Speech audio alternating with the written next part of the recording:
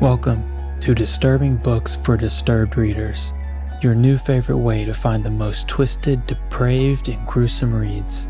Each episode features a to-the-point, spoiler-free review of one of my top picks. If you find that we have similar tastes, then come along. Let's find a new story to give you nightmares.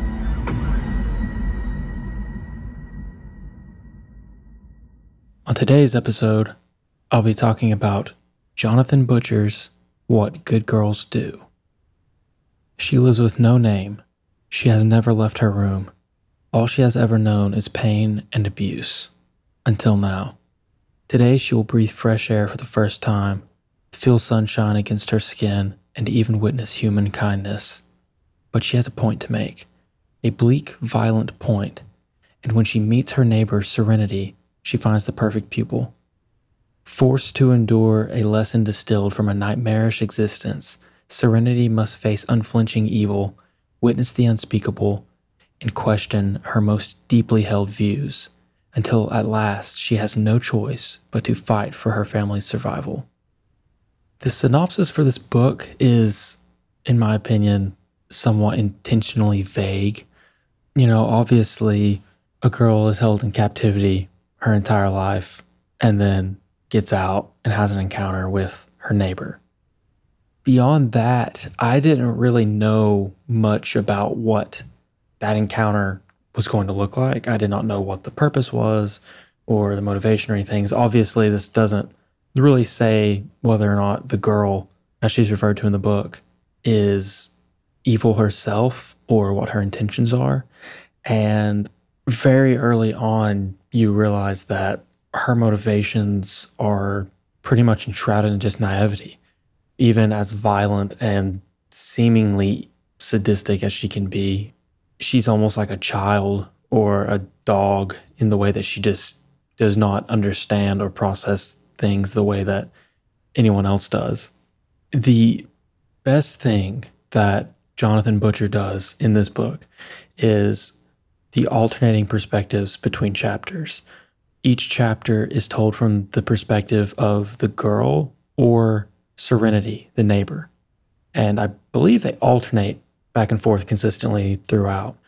The first few chapters are leading up towards their encounter, and then the rest bounce back and forth throughout it and for the rest of the story. And that element alone just took this book to the next level. It added so much to it. Instead of just having a third-person narrator, you actually got inside of the girl's head, which just added a whole element of disgust to it. As you learn immediately, the only lens that she can view the world through is through sexual, perverse, pornographic terms and language. She doesn't even know what carpet is called, but she has this vivid pornographic language in her vocabulary that she uses constantly.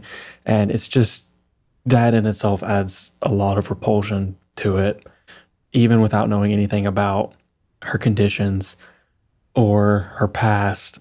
That gives you a lot of insight into what her life has been like. And then that continues throughout the conflict. When you're getting the story from Serenity's point of view, it's terrifying, it's tense, it's sad, and then it flips to the girl and she's confused and doesn't understand.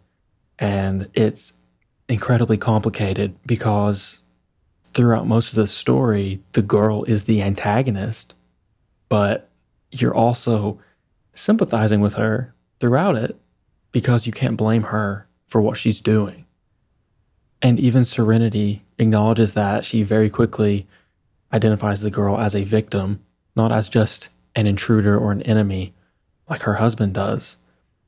As you read the story, you're having these conflicting thoughts and feelings on the girl and her motivations and right and wrong and all these elements. But at the same time, Serenity is having a lot of those same thoughts and conversations and feelings, which is incredibly self-aware for a character, but it adds a lot of interesting elements to it.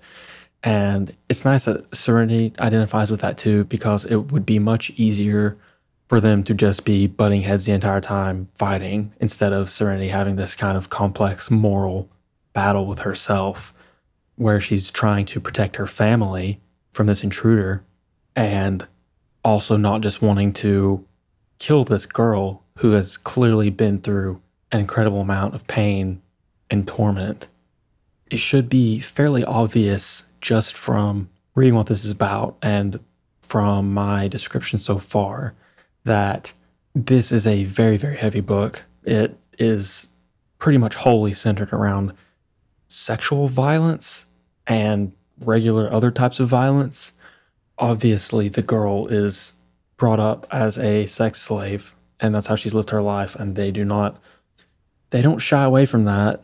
It's not something that's just hinted at. Things are very gross and graphic and disturbing.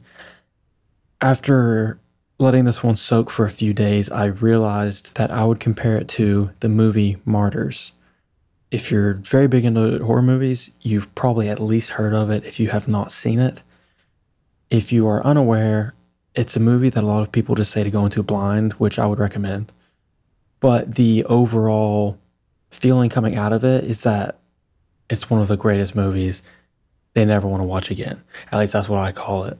Generally, everyone agrees that they do not ever want to see it again, though. And it's not because it's bad or anything's wrong with it. It's just not the type of thing that you really want to revisit or relive.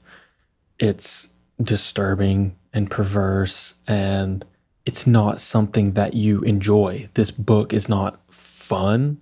Like I say, a lot of them are. A lot of even the more extreme, disturbing books that I talk about are still fun, even if they're incredibly graphic and violent, whatever, because a lot of them don't have that weight to them.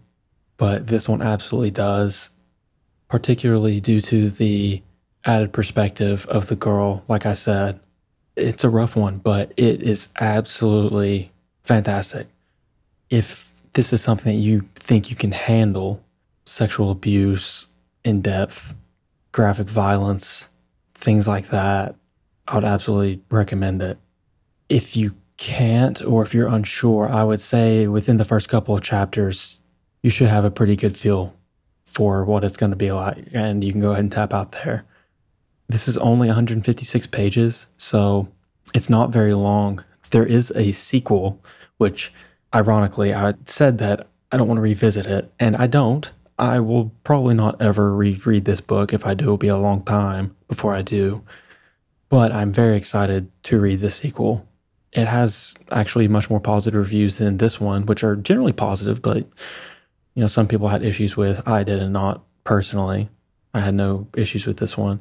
But from what I've read, most of the issues that people had were not present in the sequel, and they liked it even better, people that read both. So I'm greatly looking forward to reading that one, and it's a considerable bit longer than the first one as well. So I'm very interested in that and to see what it's like. But yeah, that's my recommendation for this week. So like I said, if you think you can handle it, give it a shot. If you're not sure, try it out for a couple chapters. If it's too much, there's no shame in that. There never is, but especially for something like this, something so heavy, this might be one that turns into a long 150 pages if you find yourself having to set it down and take breaks, because, even if it's not something that is traumatic for you, some of the stuff like this can kind of get in your head and put you in a bad space. So, maybe don't read it all at once. Go outside.